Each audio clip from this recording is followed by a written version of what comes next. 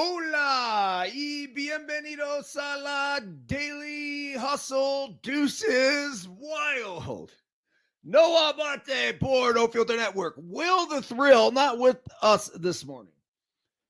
Miguelito San Dieguito not with us this morning. Henry Markin not with us this morning. Giuseppe Pepe Manuele not with us this morning. But John Davis, I see you on here, motherfucker. So a very pleasant good morning to you, and let's salute our boys properly. Yes, yes, yes, yes, yes, yes, yes. Woo! A very pleasant good morning on the 4th day of December, 2023. Let's not forget our title sponsor that make this program possible, Bet Online. That's right. The holiday season is often rolling with NFL in full stride and the NBA and NHL hitting mid-season form. Bet Online is your number one destination for all of your sports wagering info with up-to-the-minute wagering news, odds, trends, and predictions. Bet Online is the top spot for everything pro and amateur sports and is not just a Big Four. BetOnline has info available at your fingertips with both desktop and mobile access at any time for almost any sport that's played. From MMA to international soccer to underwater basket weaving, BetOnline is your destination. Don't forget to go to BetOnline today and remember to use our promo code BLEAV, capital B, L-E-A-V for your 50% off welcome bonus on your first deposit. Bet Online, where the game starts. Also, let's not forget about our partners at KT Tape. That's right. Give yourself some of the Pro Oxygen Tape by hitting the QR code in the upper right-hand corner, my left-hand corner, somewhere up there. I'm not a doctor. I'm not a scientist, nor did I say it at Holiday Inn Express last night, but I can tell you through experience, this shit works. When you apply the tape, it lifts the skin and promotes blood flow to the area, thus reducing inflammation and alleviating pain. KT Tape, deflaming muscles since its creation. And lastly, to focus for the show, I got myself a shot of Verge. Hold on a second because that one's empty. Here we go. We got a full one now. It is a little lemon. It is a little ginger, a little cannabis. Not exactly sure how or why it works, but talk about getting me dialed in for the show for the rest of the day. And it is incredibly soothing on my throat, which helps after all of the tequila that I drank on Saturday night out in Fresno, or Clovis, I should say, with the Climbers and the Matoyans and just awesome group of people. So salute to everybody there, and go see our guy Jory over at tryverge.com. That's where you can get this shot of life. That is legit, and I'm not messing around. Okay, today's Daily Hustle. Buenos dias. Today is Monday, December 4th, 2023, and it just so happens to be National Dice Day. So let's celebrate these ancient gaming tools. I saw that, but that was a description of what dice are in the, I don't know, wherever I looked up that it was National Dice Day. They call them ancient gaming tools. It's just fucking beautiful. And let's get after a little craps. 1, 4, 24, or possibly some liar's dice at the dinner table tonight. Today is also International Cheetah Day. The cheetah is native to Africa and central Iran. And as of 2016, the global population was estimated at 7,100 and is considered an endangered species due to high disease rates and conflicts with humans, including poaching. As many of you know, the cheetah is the fastest animal on Earth, running speeds upwards of, wait for it, 60 miles per hour. Daily Hustle quote of the day. when some of our ancestors were crossing the plains in their Conestoga wagons, braving the elements, risking disease, starvation, and death in the wilderness, they had a blunt saying, quote, "The cowards never started, and the weak died on the way." But in the history of our civilization, the great advances that made possible, it is not a story of cynics or doom criers. It is a gallant chronicle of optimists that determined people, men and women who dream great dreams and dare to try whatever it takes to make those dreams come true. End quote. Ronald Reagan. Daily Hustle translation: in life, if we so choose to push boundaries and chase dreams, we must meticulously plan out our journey and properly prepare for whatever harsh elements and potential inherent risks we may encounter. There will always be naysayers and critics. These condescending fuckos will talk shit, but it's imperative that we remember they are and must be viewed as completely irrelevant do-nothings.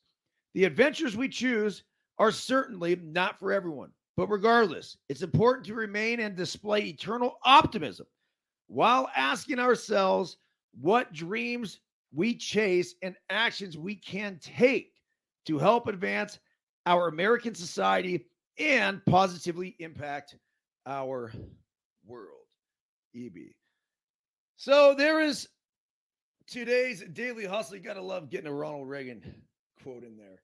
A lot happening to recap the weekend. The game yesterday between the 49ers and the Philadelphia Eagles, I watched on my iPad as we were driving back from the Central Valley. And the tale of really one quarter and then three others, because the Niners had a tough time getting it going.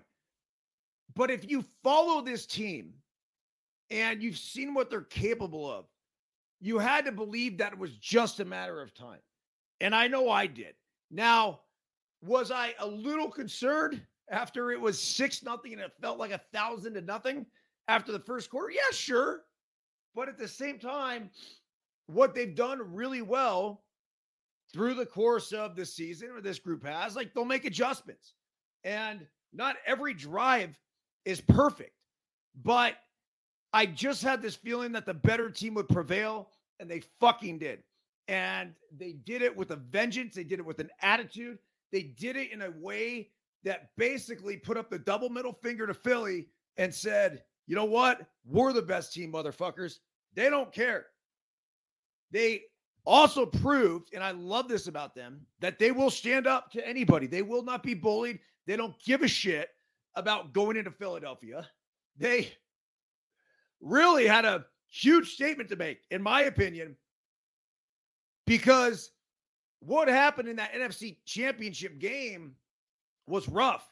And I get it that they lost Brock Purdy right away, and then the game was over at that point. But the other huge thing about this, and this is really determine who ends up going to the Super Bowl, is who has home field advantage. Because the Eagles now have 2 losses. The Niners have 3. And, of course, the Dallas Cowboys have 3. So this is going to be a fight for home field all the way down the stretch, meaning that every single game is critically important. I would believe that the Niners would most likely still be favored even if they had to go into Dallas. We obviously saw that they were favored going into Philadelphia, so they are the front runners statistically right now as far as the odds to win the Super Bowl. That doesn't mean shit. I also don't want to come on here this morning and gloat. There's no room for that. There's no time for that. This isn't going to be an I told you so sort of daily hustle when I suggested potentially taking the alternative line of 17.5 and that the Niners could cover it. We also suggested, both Henry Markin and I, that you back up the truck, you empty your bank account, you go ahead and take whatever money you've saved for your kids' college tuition, and you put it on the Niners. That's how confident we were. I suggested a money line. Felt like that was going to be the best play. Best bang for your buck. It was minus 145. Just fucking easy money. Oh, jeez. I mean, they might as well have gone ahead and just stood out in front of the bank and just any takers? Any takers? Who wants our money? Who wants our money? Be careful now, though. Vegas is going to get sharp because the line wasn't big enough. It wasn't nearly big enough. It should have been the Niners like 6.5, 7. That's probably what the line should have been. I bet you that's what it would be if they played this thing over, even in Philadelphia. But stay humble or be humbled. I get it. I know a lot of things can change. There's a lot of moving parts. But as for this game this past weekend, there was zero question in my mind that the Niners were going to take care of business. And then, sure, Eagles fans, you want to talk shit and say, well, what about the first quarter? You play 4 fucking quarters for a reason. I mean, is that really an argument? Because I've tried to hear it. People have been trying to say that shit. And it's just, come on. Don't waste my time. This is, what I mean, they couldn't cover the first half. I mean, it was, yeah, if you want to say first quarter. If you said, hey, we outplayed them for a half and this and that, you outplayed them for a fucking quarter. And that was it. So, all right, this is the first article I want to get to because we talked about the first quarter. How Kyle Shanahan and the 49ers regrouped after the first quarter crush to the Eagles. He had spent 10 days methodically preparing his team for the moment and 10.5 months swallowing hard and taking grief from self-appointed schematic gurus. Now Kyle Shanahan was back at the scene of the notorious trauma, and everything about the San Francisco 49ers' return to the city of brotherly love was going terribly wrong. Just as it had in late January, the NFC Championship game, the 49ers Sunday at Lincoln Financial Field was developing into an inexplicable mess before they knew what hit them. This time, with a minute remaining in the first quarter, the Niners had been signed for a two 12-play drives by the Philadelphia Eagles offense while summoning only a pair of meek 3-and-outs on their end. How ghastly was it? San Francisco gained a total of minus 6 yards. Brock Purdy on the field, where he'd suffered a career-threatening injury in January, was 0 for 4 with a sack. That came courtesy of an old friend, Hassan Reddick, the guy Shanahan dared to block with a backup tight end last January, who was seemingly in Purdy's face on every snap. It was 6-0 Eagles, but it felt like 100-zip. It did.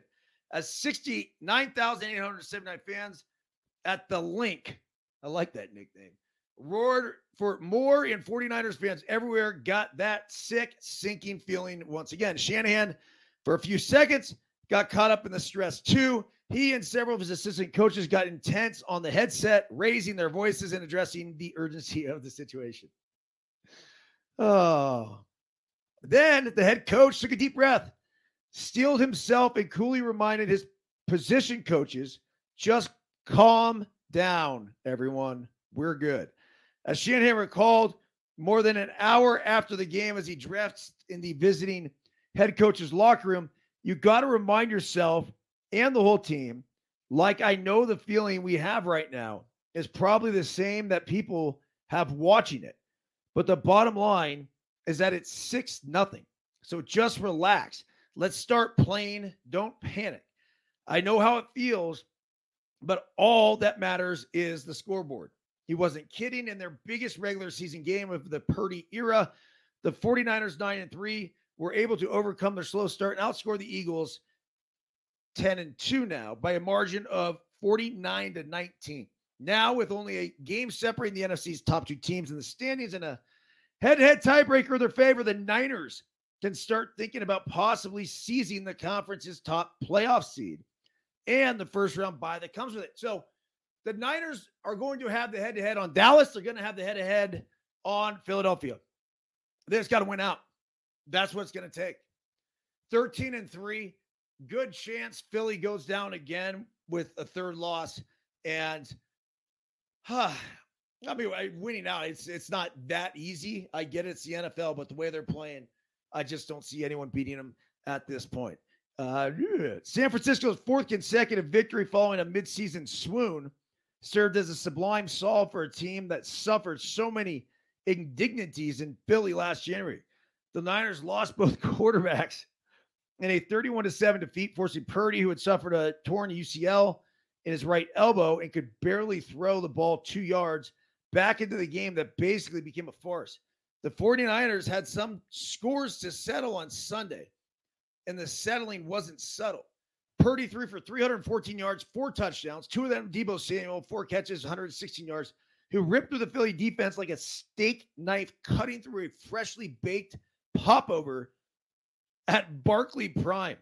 Samuel, who riled the Eagles and their fans over the offseason by saying we lost because we played with 10 people, also scored on a 12-yard run that gave the Niners a 21-6 lead early in the third quarter.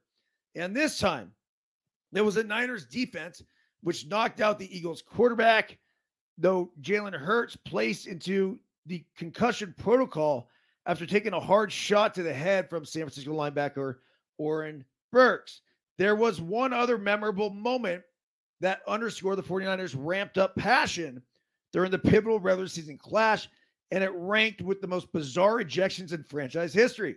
The Bush League push, not to be confused with the tush push. The Eagles' nearly unstoppable short yardage play starred Niners linebacker Dre Greenlaw, the Eagles' chief security officer, and a stunned and triggered coach who was utterly outraged by what had just occurred. Let's start with Greenlaw. In a Draymond turn, the 49ers answered to the Warriors' notorious forward, Mr. Green, with 9:27 remaining in the third quarter. Hurts threw a 13-yard pass to wideout Devontae Smith, who was forcefully driven out of bounds by the linebacker on the Philly sideline. Eagles players and coaches took umbrage, provoking a verbal confrontation. Greenlaw was pushed back towards the field by Dom DeSandro, Philly's longtime security chief, a cult hero whose Big Dom clothing line can be purchased at the stadium in support of the Eagles Autism Foundation. Greenlaw reached out to his left arm and grazed DeSandro's face with his finger, earning an ejection. Eventually, DeSandro, who also sent off for his role in the fracas, after a video review of the league headquarters, which officials are allowed to enlist in such situations, leaving the field to a hero's reception. Shanahan feverly defended his player and downright offended by the notion of a team official injecting himself into the action. Look, that's bullshit, man. What the fuck? Why would a team official, security guard, touch a player? You're not a player, bro. I get it. I'm sure it's a good guy, done a lot of great things for the Philly community. It's just bullshit. There's no other way to put it. Keep your hands off the fucking players, especially when you're not one. It's beyond me at this point. And just the fact that can earn an ejection. I mean, I'm getting pushed back.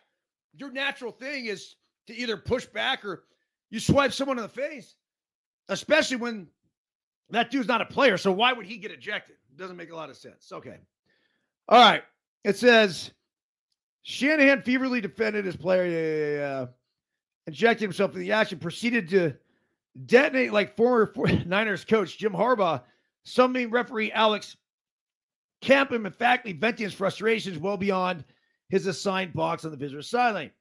Yeah, it's just tough to understand, Shanahan told me, because we don't get to see all of it. I'm trying to be as patient as I can, but then people who do get to see it and who tell me what's going on, mainly upstairs, it was just kind of hard to accept. I didn't know if it was a punch to the face. You get kicked out for punching. You don't get kicked out for pointing. I was just trying to figure it all out, but what I couldn't accept was who taunted him. And he's right. Absolutely no fucking place for it. None. As a matter of fact, I just go so far as to say, I mean, he's got to be banned at least for the rest of the year from the sideline. There's no fucking way you can accept that. I saw a video about a photographer who I believe was boys with like Tyreek Hill or something. And they did like a selfie with a cell phone. And because he gave him the cell phone, and it wasn't even giving him, it was like Tyreek took it out of his hand and took the picture or whatever it was. That photographer now had his pass pulled for the rest of the year. If that's going to happen, I'd be shocked, absolutely shocked, if this guy's back anytime soon. Okay. As the situation escalated, Greenlaw also appeared to get a verbal lashing from Eagles coach Nick Sirianni, whose eagerness to embrace the Philly persona has caused many Niners players to regard him as fake tough guy. I like that. Sirianni tried to make it right with Shanahan after the game, telling him he regretted the way the incident had gone down. I know they felt bad about it, Shanahan said in the dressing room as his son Carter and the Niners general manager John Lynch waited for him to put his shoes on and get the hell out of Philly. But when we lose one of our best players, he's getting into it with someone who's not involved in the game. That was kind of hard to accept at the time. But you've got to accept it and move on. Accept it and move on. That's what Reddick, who last Sunday told KYW news reporter talk is cheap and legions of Eagles fans have been telling 49ers to do since the solemn Sunday at the link last January. That free advice reached its expiration date on Sunday at approximately 7:15 p.m.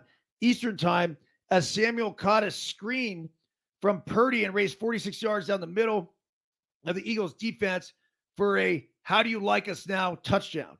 Now it's the Eagles who will have to find a way to look past the humbling result and regroup. There could well be a third act to the passion play come January. If that happens, you can bet both teams will bring it. Forgive the Niners in their current mentality, bring it on. After Sunday, they know who they are and what they're capable of. And that, as calm as their head coach can be during times of stress, Shanahan will have their back when they are under attack. Great article by Mike Silver. All right. Look, once again, that's bullshit. Don't fucking touch our player. And there's no way a Niners player should be kicked out because he was getting taunted by the Eagles security guy. It's just garbage. It's an embarrassment to the NFL. It's an embarrassment to the Eagles. It's an embarrassment to the officials. It's just stupid. There's really no other way to put this. Now, as far as the Eagles and the 49ers are concerned, this is a fucking rivalry. It is on. Now, you kind of had a feeling it was going to be that way, but you didn't know. But there's been a lot of shit talking back and forth. And now, here are the 49ers that go into their house and beat the bricks off of them. How do you like me now is exactly what they should be saying. But, lest I remind everybody, this isn't the end-all be-all for this season. I don't know if these two teams match up again. They may. They may not. I'm not sure if the Eagles are good enough. Seriously. I just don't know. I'm not sure if the Eagles will get past whoever they have to play in the playoffs in the first round. So, we'll see. But, hey, maybe they run the table, and maybe they're the ones that end up having home field advantage, and the Niners got to go back there. Still not going to change my mind that when healthy, the Niners are a much better football team. Much, much better football team. And look, I got a lot of respect for the city of Philadelphia. What they have done as a sports city is pretty cool. The way they got behind Trey Turner, from all the boos to the cheers. The Phillies fans are fantastic. The Eagles fans are, I'd say, probably a little more rough around the edges. There's a video surfacing around the internet of 49ers fans sitting there just getting absolutely fucking bombarded with snowballs. Hey, it's all somewhat in good fun. I don't mind it so long as it's not dangerous and they're not throwing bottles. I'm sure it was something that started out kind of tongue in cheek. And did it go over the top? You guys got to see the fucking video. I mean, of course, it was way over the top. But I'm not even going to get super mad at them for that. The bullshit that happened on the sideline, if I'm the Niners or a Niners fan, that pisses me off. Really, really pisses me off. So between all of that and this tough guy mentality, Sirianni doing his thing, and then after the game being all apologetic. Look, dude, one or the other. One or the fucking other. Because apparently last weekend, he walked over to the Buffalo Bills locker room because he didn't see Sean McDermott after the game that they had against the Bills. And it was sort of this big production of him walking over there, I think, with one of the Eagles owners and shaking his hand. And good guy, good gesture. Dude, save that shit. Get the fuck out of my locker room. That's how I would have felt. But I don't know. I'm a competitor. Maybe the whole thing's getting the best of me. Now, and I'm a Niners fan, and I'm a Bills fan. So it was fun to see the Niners take care of business. The Bills should have beat that team by 3 fucking touchdowns. They 1,000% let them back into the game. What? I mean, it just, we kept shooting ourselves in the foot. I mean, even if our kicker just made the fucking field goals, it wouldn't have gone to overtime. I mean, it just game would have been a foregone conclusion. So, nonetheless, this has gotten me excited about the NFL, though. I think this is really, really good for the game of football. So, with that victory, Brock Purdy is now the favorite to win the MVP. And the Niners are the favorites to win the Super Bowl. This is wild. Since the San Francisco 49ers have separated themselves from the pack as the betting favorites to win the Super Bowl, and their quarterback, Brock Purdy, now sits atop the odds for the league MVP. The 49ers, in their impressive road win over the Philadelphia Eagles on Sunday, moved to 3-1. 3-1 odds to win the Super Bowl at ESPN Bet, the shortest odds for the big game that any team has had all season. The 49ers, Chiefs, and Eagles had been co-favorites last week, but odds makers believe San Francisco is clearly the team to beat. Other than the first quarter, they look dominant. Adam Paul, an assistant director of trading for Caesars Sportsbook, said of the 49ers, it wasn't even close. They cemented themselves as of now as the best team in the league. Purdy passed for 314 yards and 4 touchdowns against the Eagles, outplayed Philadelphia quarterback Jalen Hurts, who had been the MVP favorite. Purdy entered Sunday at 9-1 odds to win the NFL regular season MVP behind 4 other players. When the odds reopened Monday at ESPN Bet, Purdy was a favorite at 3-1. He began the season as around a 45-1 to win the award and attracted significant betting interest. Purdy winning the award is the worst case scenario for the house in Caesars Sportsbook MVP odds. Oh, that'd be great if big cock Brock just stuck it to the casinos. Wow. Dallas Cowboys quarterback Dak Prescott is right on Purdy's heels. His odds are plus 325, followed by Jalen Hurts at plus 350. Kansas City Chiefs quarterback Patrick Mahomes is 6-1. And Ravens quarterback Lamar Jackson 7-1, with Tua at 9-1. This is what you get. Because all the talking heads out there won't even fucking mention Brock Purdy. And so the sports books, I feel like, had a bias towards Dak Prescott and Jalen Hurts and Patrick Mahomes.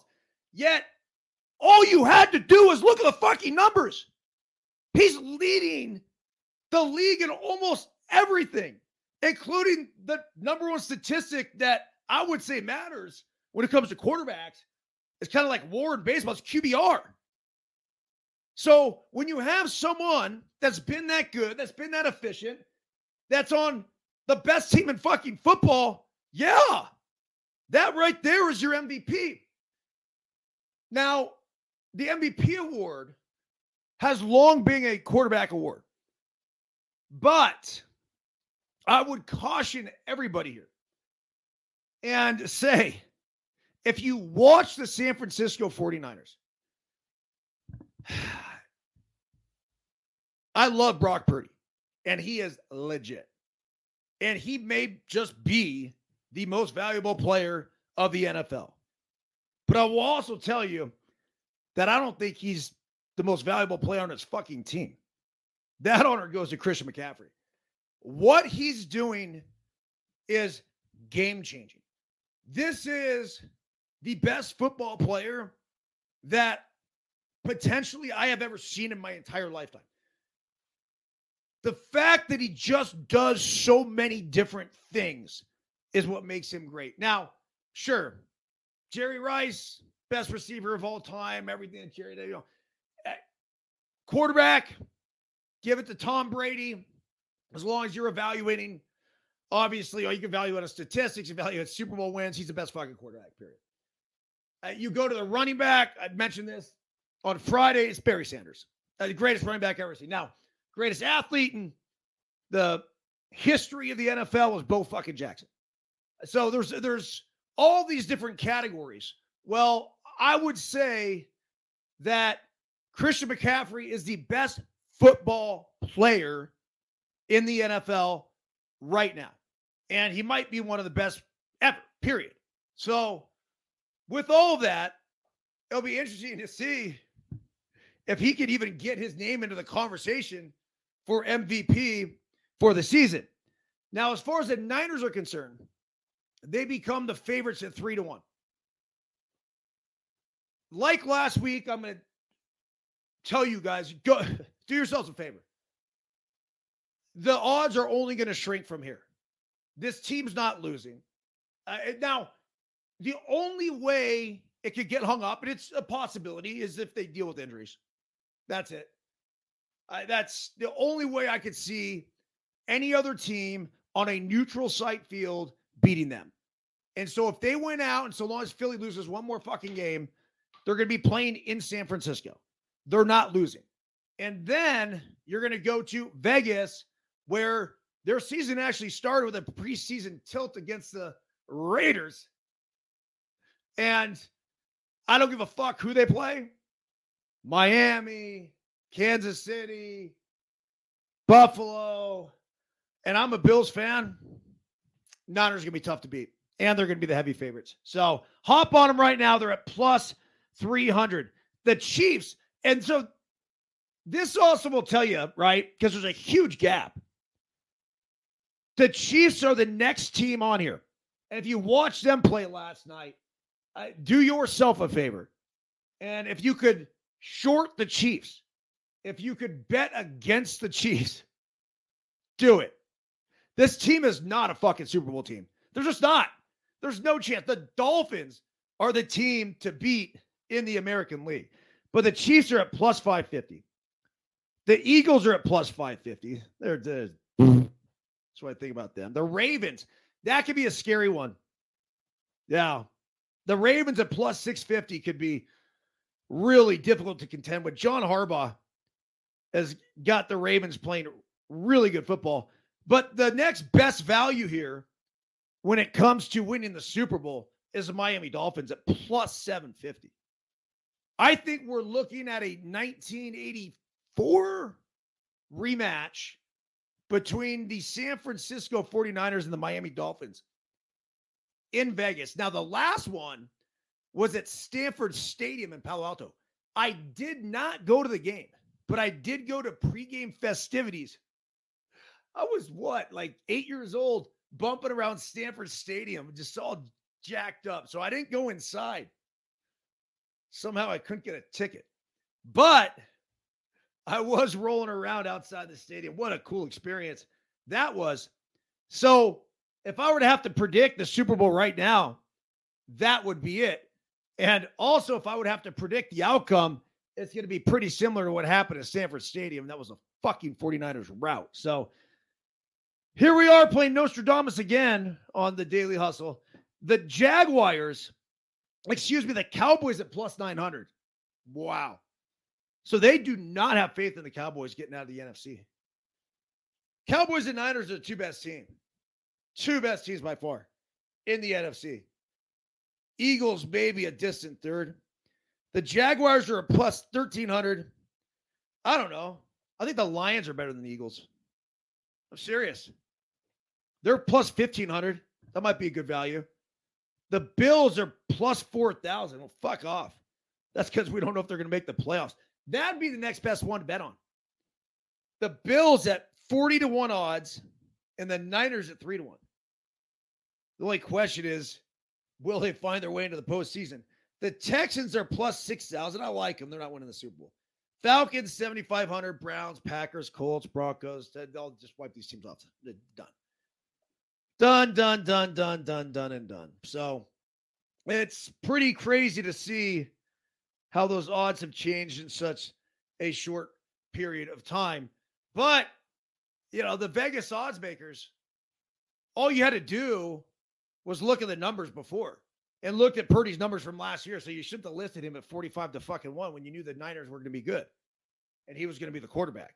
Like, those are crazy, crazy odds. That's on you guys. And then now, even as of like 2-3 weeks ago, when his name wasn't even in the conversation because the Niners were losing, well, you had to figure they'd figure out a way to right the ship. And if they did, it was going to be because of Brock Purdy. All right. The next article we got here. I'm not going to get it. I have a whole thing. It was a Wall Street Journal article about Christian McCaffrey and about the running back position. We're going to discuss that tomorrow on the Daily Hustle, but we cannot and will not end this show without going over the fact that Florida State and Georgia got absolutely fucked. There is no other way to put it. The CFP Anger Index unpacking the outrage of the Florida State and Georgia snub. Okay. Obviously, Florida State runs the table. They go 13-0. And then you had Georgia, who had a perfect record, 12-0 going into the last game against Alabama. They play him to the last play of the game. They lose by 3. That's kind of like, look, what else are we supposed to do? Well, both of those teams are on the outside looking in at this point. So it says here, in the olden days, we had a beauty contest. The top team in the nation was decided entirely by the voters. Then we moved to a better system, one determined in part by computers, and at least added some math to the abstract rationalizing while also allowing 2 teams to decide it on the field. Then we moved to a 14 playoff, and the whole point was to eliminate the hypotheticals and let a champion be crowned by the actual results on the field. If you won your games, then you had a chance to be a national title winner. Turns out all of that was a charade. None of it mattered. The games are pointless. What happens on the field is less important than what a committee thinks might happen in a future matchup. It's an absolute slap in the face to every player who's ever put on a helmet, laced up the cleats, and marched onto the field to battle for a victory because a bunch of folks in a conference room in Texas decided their sacrifice was not as important as the Las Vegas line on a potential playoff matchup. It's a joke. Yes, Florida State is without starting quarterback Jordan Travis, meaning it would have had to play with a quarterback who wasn't an opening week starter in order to win a national title. And of course, that couldn't happen. After all, only 2014 Ohio State, 2017 Alabama, 2018 Clemson, 2021 Georgia did that. What are the odds that something that's happened 44% of the time would happen again? And sure, FSU's passing game was a mess in the ACC championship. No argument there. Funny thing, though, FSU won its title game by more than Alabama did. In fact, FSU has won its past 2 games by more than Alabama has. And since Travis got hurt, in week 12 against North Alabama, the Seminoles have thrown for just 8 fewer yards than Michigan has in the same stretch. But there was no debate about Michigan. Oh, and this is probably irrelevant in the face of such poor quarterback performance against Louisville, but there's also the small matter that the QB who started the game, Brock Glenn, wouldn't be starting a playoff game since Tate Rodmaker would be out of concussion protocol by then. The committee cared about one stat when making the decision: FSU's 55 passing yards against Louisville. Here's the stats it ignored: 7 sacks, 14 tackles for losses, 10 passes defended, 189 rushing yards against a stacked box, a 10-point win over a top 15 team with a QB making his first start. Let's be real about what happened here. The committee members couldn't leave the SEC out of the playoff. They didn't care that Alabama needed a miracle to avoid a loss to 6-6 Auburn 2 weeks ago. They didn't care that Georgia's own injuries, playing with a banged up Ladd McConkey and Brock Bowers. What great names. Ladd McConkey and Brock Bowers. I don't know if those are obviously a good Irishman. Sounds like a fighter. And Brock Bowers, that's definitely some kind of porn name. Likely played a large part in the why the Tide won Saturday. They didn't care that the ACC has a winning record head-to-head against the SEC this season.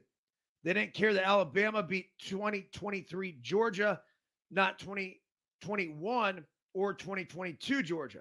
They cared that Alabama and the SEC had to have a spot in the playoffs by birthright. And as a result, they sent a message that what happened on the field, the blood, the tears, the sacrifice the players made all season to win every game on their schedule, was less important than getting the most compelling TV matchup. But hey, there'll be a 12-team playoff next year, so we're all forgiven, right? All right. That's a tough one. Really is. I see where the committee is going with this. I do think you could look at the Vegas lines and see what they would be and then try to match them up. I don't think it's a terrible thing. You got to have a computer system to spit this shit out. You have to come up with a formula. It's not hard. You take the strength of schedule, you take all the shit. And here's the thing.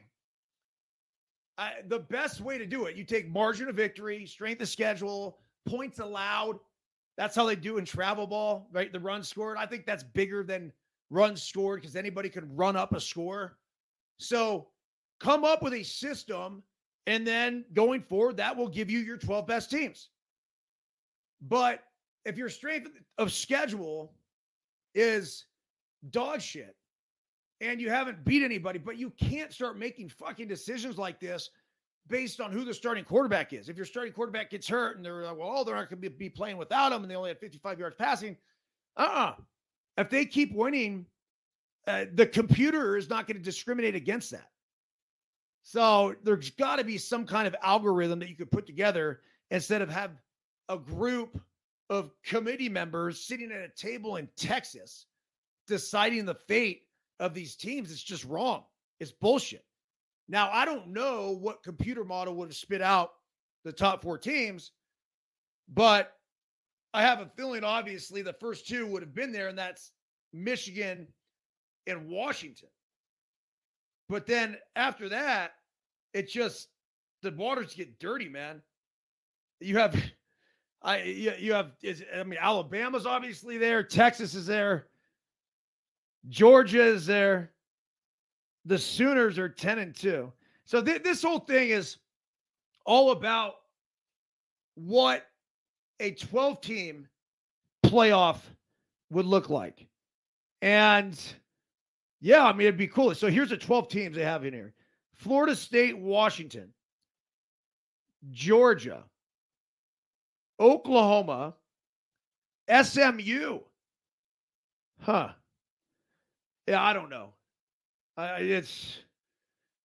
Look, for the longest time, you had the voters coming up with who they thought was 1 and 2. It was even worse than it is now. I don't know. Maybe it's not. Maybe it's worse now than it ever has been before. I will say this, though. Dion says it ain't no playoff with the FSU snub. After getting bypassed for the college football playoff, Florida State didn't exactly receive a sympathetic ear from one of its most distinguished alumni. Colorado head coach Deion Sanders told 247 Sports, Carl Reed, that there was, quote, no way both Alabama and Georgia would miss the playoff, and that, quote, it ain't no playoff with neither in the semifinals. Sanders echoed his comments during an appearance on the Dan Le Batard show. Thanks in effect to Jordan Travis's season-ending injury, going 13-0 and winning the ACC wasn't enough for Florida State to claim the top spot. Alabama moved into the top four on strength of its SEC title game victory over Georgia, with Big 12 champion Texas leapfrogging the Seminoles as well. That doesn't make sense either. Now, the argument would be that Texas beat Alabama. So how do you put Alabama in there and not Texas? That's the reason why fucking Texas is in. That's it. Because other than that, they did not deserve to leapfrog Florida State. It says emotions were understandably raw in Tallahassee and inside ACC offices. It says a statement from the FSU football head coach, Mike Norville. I'm disgusted and infuriated with the committee's decision today to have what was earned on the field taken away because of a small group of people decided they knew better than the results of the game. What is the point of playing games? Do you tell players it's okay to quit if someone goes down? Do you not play a senior on senior day for fear of injury? Where is the motivation to scheduling challenging non-conference games? We are not only an undefeated P5 conference champion, but we also played 2 P5 non-conference games away from home and won both of them. I don't understand how we are supposed to think this is an acceptable way to evaluate a team. This is from ACC Commissioner Jim Phillips, who calls the CFP's decision to exclude FSU unfathomable. Quote, it's unfathomable that Florida State, an undefeated Power 5 conference champion, was left out of the college football playoff. Their exclusion calls into question the selection process and whether the committee's own guidelines were followed, including the significant importance of being an undefeated Power 5 conference champion. My heart breaks for the talented FSU student athletes and coaches and their passionate, loyal fans. Florida State deserved better. College football deserved better. So, yeah, a lot of whining, a lot of crying. I get it. I really do. I don't blame them. This is, it's tough. It really is. It's one of those things that you got to look those boys in the eyes and say, you did what you guys had to do. Life ain't fair. And this isn't the only thing that's going to happen to you in life that is not fair. But let this be a lesson that no matter what, you guys just continue to keep doing what the fuck you're doing and do your job. Now, so often we like to believe that other people will do theirs, but that's not up to us. So in this case, the committee did not do their job. You cannot leave Florida State out. You just can't do it. Can't. There's no way you leave Florida State out. Well, they obviously did, and we'll see what happens. I mean, it's going to be what I think Washington is taking on Texas, and then you got Alabama and Michigan. There's going to be some good football games coming up. All right, so this is what, here's the 12-team playoff system and what it would look like. You ready? First round playoff game. The first round next year will be held on campus with the highest 4 seeds getting home games. Those games in 2024 will be held on December 20 and 21. This is what it would have looked like for this year. These would have been those 4 games. Liberty at Florida State. I mean, who the fuck put Liberty at? Really? We get a battle of unbeatens out of the gate. Here's the thing, though, and I got to look at Liberty's schedule. But just because you went undefeated, even in a smaller conference, should not guarantee you the right to be a top 12 team. The strength of schedule has got to be high enough. So if you're not playing any non-conference juggernauts, like, we can't help you. You just can't do it because there needs to be incentive to play really good teams and beat really good teams. If you're, let's just say, the San Jose States of the world, I'm a huge San Jose State fan, booster, supporter of the program. Well, if San Jose State ever really wants to get their name to the conversation as potentially being a national powerhouse or a team that could get invited to the Final 12, your non-conference games need to be who? They need to be fucking USC. They need to be UCLA. They need to be Michigan. So they went this year. I don't know if it was Ohio State they played. I know they played SC, but they started off like 1-5. But if you're one of these smaller schools and you want to try to get in here, you better go dance with the big boys. They have number 11 Mississippi against number 6 Georgia, number 10 Penn State versus number 7 Ohio State, number 9 Missouri at number 8 Oregon. And then the playoff quarterfinals, it says the games would be played, will play host to the final 8 teams. So after the first round, you got 8, right? 2024 season schedule has a Fiesta Bowl being played December 31st. The Peach, Rose, and Sugar will be held January 1st. So this is what it would have looked like. Oregon, Missouri winner versus number 1 Michigan. Ohio State, Penn State winner versus number 2 Washington. Georgia, Mississippi winner against number 3 Texas.